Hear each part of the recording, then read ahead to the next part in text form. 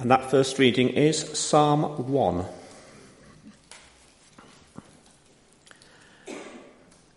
Blessed is the man who does not walk in the counsel of the wicked, or stand in the way of sinners, or sit in the seat of mockers.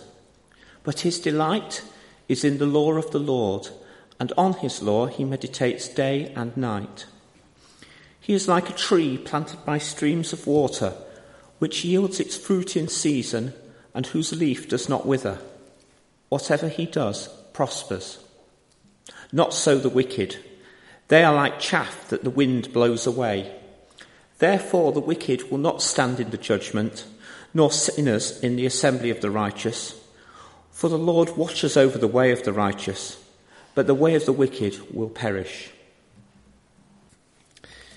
The second reading is from the Gospel according to St. Matthew, chapter 22, verses 34 to 46, the greatest commandment.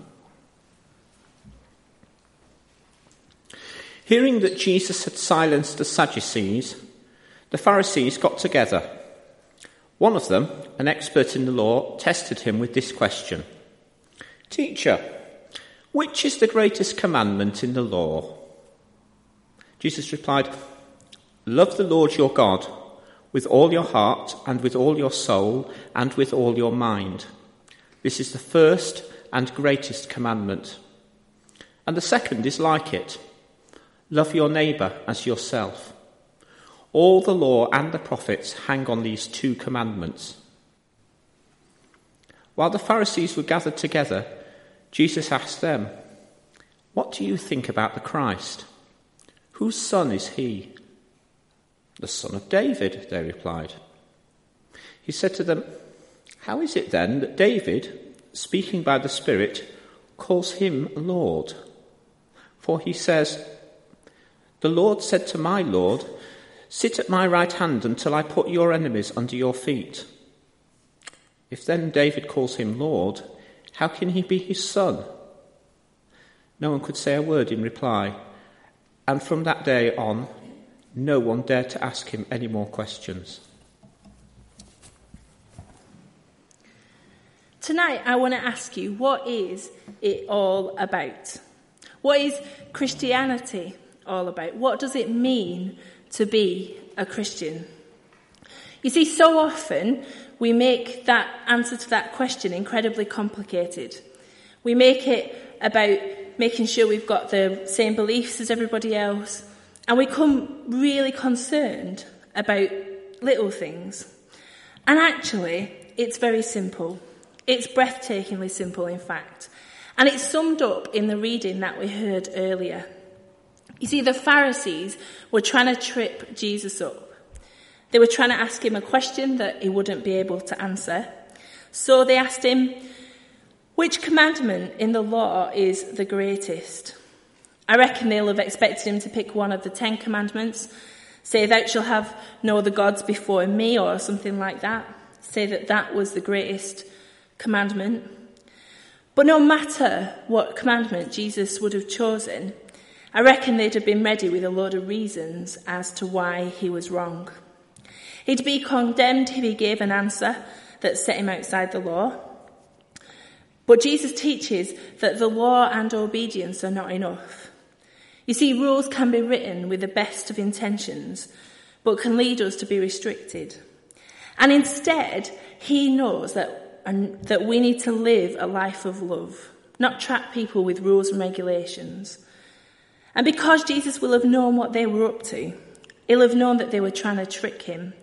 He didn't fall into their trap. Instead, he quotes Deuteronomy, not one of the 10 commandments, but the general instructions that God gives to the nation as to how they are to live. It's called the Shema. "Hear, O Israel, the Lord our God is our God, the Lord alone. You shall love the Lord your God with all your heart, with all your soul, and with all your mind." And then he added, "And the second is like unto it. You shall love your neighbour as you love yourself." Simple, isn't it? I saw a cartoon once where a woman approached the minister after a service, and she was asking him, "Do I really have to love my neighbour? Couldn't I just tolerate him?" But you know, those two things are the essence of what it means to be a Christian. First and foremost, loving God. And as a result of that love, loving our neighbour as we love ourselves. So what does it mean, first of all, to love God?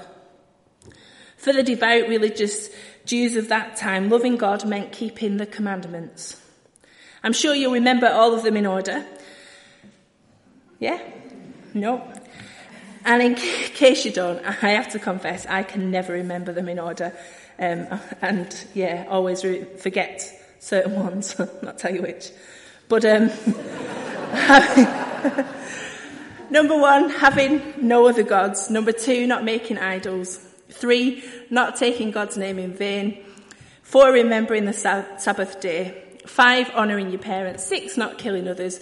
7, not committing adultery. Not stealing. Not bearing false witness. And not coveting the things of your neighbour. Now, the first 4 commandments have to do with our relationship with God. And the other 6 have to do with our relationships with other people. And Jesus summed them up in those 2. And he gave us that simplified version. Love God and love your neighbour, which is a little bit easier to remember. I think you'll agree. So we're told to love the Lord your God with all your heart, with all your soul, and with all your mind. And thinking about that mind bit, we need to understand that God calls us to learn, because there's always more to learn. There's always more to find out about God. There's always more to experience. But I heard a story about a professor. On the first day of the history of Western civilization, the tutor handed out a list of homework assignments. The class had a reading assignment for each day, and the tutor said that he might give them a test over that day's reading any day. So they had to make sure that they'd done what they were meant to do. For a while, the class skimmed the assignment, and he never gave them a test. And then the day before Thanksgiving, because it was in America, he came and he gave them a piece of folded paper, and he said, "I think it's time for a test." There was no one in the class who'd done the reading as they should. Who'd have guessed that they'd have a test on the day before Thanksgiving? They were begging each other for any scrap of information that they might be able to remember. And then the teacher offered a chance to delay the ensuing failure. And he said, "I want to be fair. Before we do the test, does anyone have a question over the reading that you've done?" They were desperately looking around in the hope that someone was to become a little bit more popular with his or her classmates and come up with a question that wasn't incredibly lame. But in the back of a room, a hand went up and said, "Can you tell us what you thought was most significant in the reading?" The class grimaced. How could that question be any more transparent? But the teacher responded, "That's a helpful question." He started writing on the board, telling them the things about the reading that he appeared to believe they'd read. They were listening hard, clinging to any fact that they might come across, and anything that might make the difference between an F and a D. After about half an hour of intensive lecture, he got the piece of paper and he said, let's have the test, but does anyone else have any questions?" So everyone looked around, more pained expressions. How could they ask another question that wasn't so blatant? But somebody did. And again, they said, "How would you set all this in context?"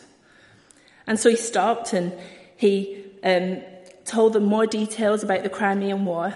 But he stopped about 5 minutes before it was time to end the class. He said, "We still have time for a quick test, number 1 to 20. They still wished they weren't doing the test, but they knew that between 1854 and 1856, England, France, Turkey, Sardinia wins, Russia loses. And he unfolded the piece of paper and he said, "Here's your quick test." It was blank. There was nothing on there. He never intended to do a test in the first place. He smiled and said, "Have a happy Thanksgiving." And what the class that day most remembered, more than anything about the Crimean War, is how stunned they were that he just wanted them to learn. It wasn't about tests or grades or exams or anything serious like that. He just wanted them to learn. And you know, God wants us to learn. God calls us to love with our minds, because when we search for the truth, then we're led to God. When we know more and more about him, we draw ourselves closer to him. And when we listen to the teachings of Jesus and live them out, then we become more and more the people that he wants us to be. But it's more than just learning. Here's the thing. In Moses' day, and in Jesus' day as well, they had a different view of what love is, what love within the community meant. You see, in our day and age, we live in an individualised world, and when we hear that we should love God with all our heart and our soul, and that we should love our neighbour, we instantly think of like warm fuzzies, don't we? We think we're supposed to have warm feeling in our hearts, and if we're in a group of like-minded people, then we'll all be holding hands and singing Kumbaya. But as you can imagine, that's not at all what biblical writers had in mind. Love was never thought of as being subjective. It wasn't ever meant to be an emotional response in this context. They used love as a verb, not as a noun. Love meant action. Love meant living in a certain way, a way that distinguished God's people from all other people. Loving God meant worshipping the one true God, not hedging your bet and worshipping the God of the sun, the moon god, and the God of the harvest as well. Loving God meant throwing your lot in with the one God, the God of Abraham, Isaac, and Jacob. Loving God also meant honouring God's name, not speaking it lightly or rudely, or using it as a swear word as some people do these days. Loving God meant respecting who God is and what God has done, and speaking God's name carefully. Loving God meant resting on one day to celebrate God's good creation, to take time out of the endless difficulty of seeking out a living, to acknowledge the God of creation and to worship him. Loving God also meant that you loved your neighbour, which meant anybody around. Jesus clarified that with the story of the Good Samaritan.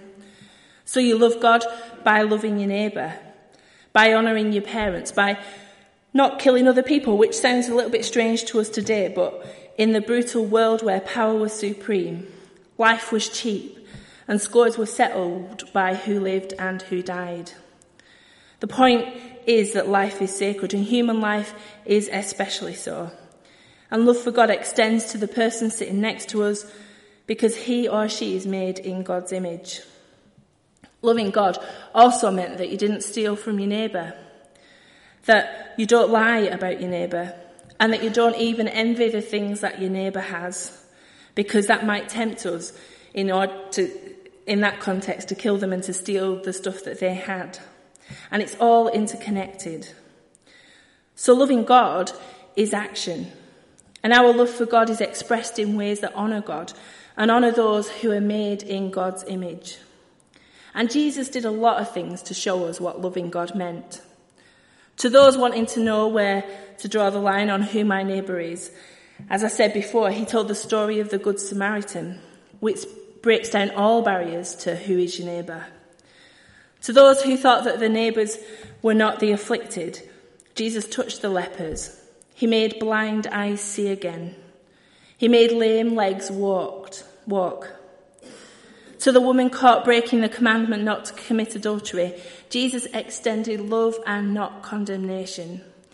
By telling her, "Neither do I condemn you, go and sin no more." For those who don't understand what it means to love, Jesus spoke of his own sacrifice by saying, "Greater love has no man than this, that a man may lay down his life for his friends." So, love God, love one another. But what does this whole loving your neighbour as yourself thing really mean? Can we really ever truly love our neighbour? Well, in his book, Mere Christianity, C.S. Lewis wrote, "Don't waste your time bothering whether you love your neighbour. Act as if you did. And as soon as we do this, we'll find one of the great secrets. When you're behaving as if you love someone, you'll presently come to love him. If you injure someone you dislike, you'll find yourself disliking him more. If you do him a good turn, you'll find yourself disliking him less. Loving your neighbour is such a massive thing, such a huge challenge. But think of it this way. If you love someone, you tell them. And if you don't tell them, then they never know. But not only do you tell them, but you show them as well, don't you? And it's like that with churches too. If we truly love the community that we're part of, and I hope that we do, then we need to show it. You see, James wrote about that, criticising those Christians who told the hungry and cold to go be warmed and well fed, without lifting a finger to give them something to eat or something to wear. Because love expresses itself in ways that are understandable, in ways that can be seen, and in the way that we are with people. You see, we need to put love in action. That's what loving your neighbour is all about. It's about doing the practical things. It's about taking the time out to care about them as individuals in the way that God has cared for us. So Christianity, it's quite simple really, isn't it? Love the Lord your God with all your heart, soul, mind, and love your neighbour as yourself. But before I finish, I want us to take notice about what Jesus didn't say. He didn't say serve God. He didn't say obey God. He said love God. From start to the very end of the Bible, it's a story of love. It's first the story of God's love for his people, and it's then the story of God's people being invited into a relationship with him. Love the Lord your God with all your heart and soul and mind is less a commandment and more of an invitation. It's an invitation to love the one who has always loved us. It's an invitation to become a little bit more human. For we are created in the image of God for one reason above all others, that we might love God and others as God loves us. God doesn't ask us to love our neighbour with a perfect love of a perfect heart because God knows that we're not perfect. It's the crooked love of crooked hearts that God asks us to share with our neighbours. But we might find that in trying to love, we succeed in loving. And we'll find that in the end, by loving our neighbours, it's not an accomplishment, it's God's gift. For only by the grace of God are we able to show love to other people at all. And those two commands, loving God and loving your neighbour, well, they kind of go hand in hand. We can't actually really separate them.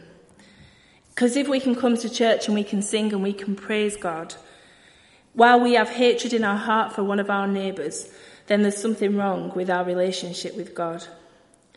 We can be the biggest financial supporter in the church. We can be the most faithful attendee that has ever walked through those doors. We can be the most gifted musician that the church has ever heard. But if we have hatred in our heart, then we're not pleasing God. In fact, we could even go as far as to say we question whether we really loved God in the first place. If we think we can love God without loving our neighbour, then we're fooling ourselves. We might not be, we're just trying to fool ourselves, really. If we think because we love our neighbour, do good works and treat them in ways that we'd like to be treated ourselves, if we think that's the same as loving God, then we're mistaken there too. We've got to first love God. And if that's love is real, it'll flow out of our lives into the lives of others. We've got to have a passion for Jesus, which will be evident in the way that we live our lives. So, who is your neighbour? Well, he's a rich man, he's a poor man, he's a professional, and he's the amateur. He lives in the mansions, he lives in the slums. He wears fine clothes, and he wears rags and smells like the gutter. He's got money to give, and he's in need of money himself. He's your friend, he's your enemy. He's a Christian, he's the atheist. He's a man who tells you things that make you happy, and he's a man who talks about you behind your back. Because our neighbour is anyone and everyone.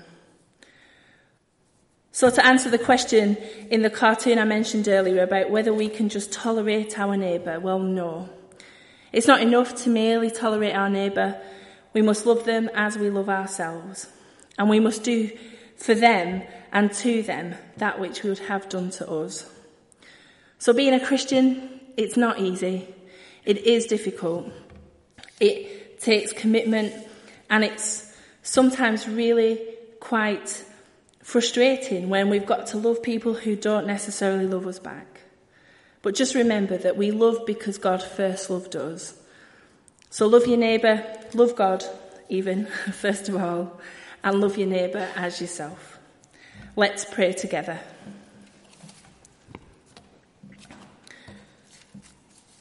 Father God, we ask that you will teach us what it means to love. Teach us what it means to be loved. To know that your will for our well-being is deep in your heart. That no matter what happens, and no matter how far we stray, no matter how often we forget, you will never forget us. You will never give up on us, and you will never stop loving us. And teach us to rely on that love and rest in it. To let ourselves be nurtured and grow because of it. And then to let that love flow through us to others around us. First to those who are nearest to us, and then to those who are further away. Help us to find ways to respect and love them, so that together we may discover that fullness of life which is your deepest desire to share with us. This we ask in the name of Jesus. Amen.